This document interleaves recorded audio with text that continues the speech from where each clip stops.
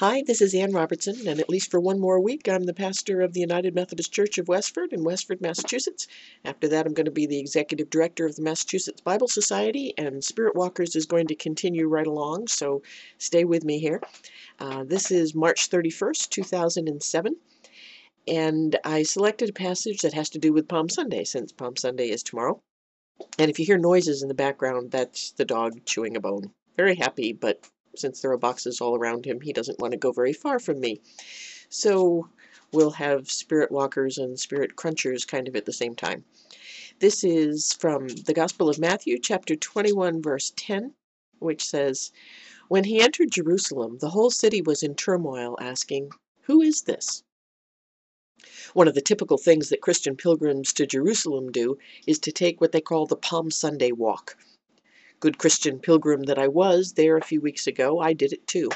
And we began up at the top of the Mount of Olives, at the chapel which commemorates the place where Jesus looked over Jerusalem and wept, saying that he longed to take the people under his wings, the way a mother hen takes in her chicks, but they were not willing. Then you walk down the very steep road, past the tombs of the prophet Zechariah and others, past the Garden of Gethsemane and toward the eastern gate of the city. It looks a bit different now. About 100 years ago, the street had walls built up on both sides of it, so that it now resembles more of a toboggan run than a street. I remember thinking that riding a donkey down the steep and narrow path would be much easier than walking. There were lots of reminders of death along the way. With Zechariah 14 prophesying that the Mount of Olives is where the end of earthly things and the beginning of heavenly things will take place, lots of people want to be buried there in order to be first in line for the resurrection. As I mentioned, Zechariah himself is buried there, along with 150,000 like-minded individuals. Since burials in Jerusalem are above ground, the slope of the Mount of Olives is white with tombs. During the tour, I was reminded that there were two processions into Jerusalem on Palm Sunday.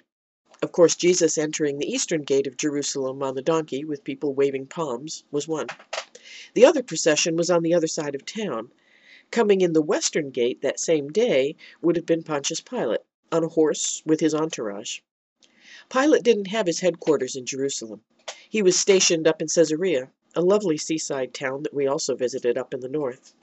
But when it came time for huge numbers of people to descend on Jerusalem for a festival, Pilate came to be where the action was. And so, for Passover, Pilate traveled down the Via Maris and entered Jerusalem from the west. I also learned a new thing about palms. Of course, they're native to the area, and so it would be a natural thing to be waving one. But that wasn't all I learned. In the days of the Hasmoneans, about 140 to 37 BC, when Israel experienced a brief and exhilarating time of self-rule as a result of the revolt led by Judas Maccabeus, the palm branch was a nationalistic symbol. It was printed on the Hasmonean coins. Those who were waving palm branches were making a political statement and expressing their hope that Jesus would free them from Roman oppression, the way that Judas Maccabeus had freed the people from the Seleucids and given them their first opportunity at self-rule in over 400 years. You put it all together, and it's no wonder Jesus started the procession with tears, and at the other end marched right into the temple in a rage and turned over the tables of the money changers. Nobody understood who he was. They thought he was a military and political savior, ready to take on the military and political oppressor who was coming through the opposite gate. They thought that military and political problems were the only problems that they had. They wanted a war hero, not a mother hen, and I'm not entirely sure that we're any different. Mostly we don't want what Jesus offers. We have our own agendas.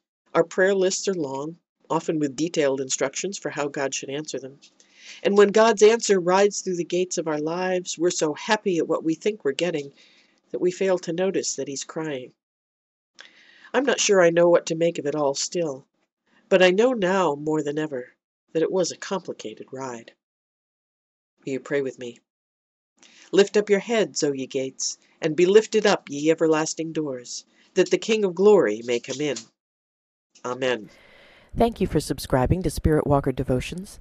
I'm the pastor of the United Methodist Church of Westford at 10 Church Street in Westford, Massachusetts. If you're in the area, stop in for worship at 9:30 on Sunday mornings. Spirit Walkers comes out each Saturday evening, and you can subscribe to it or my sermon podcasts either through iTunes or at www.annrobertson.com. You can also receive Spirit Walkers as an email and subscribe through the same address.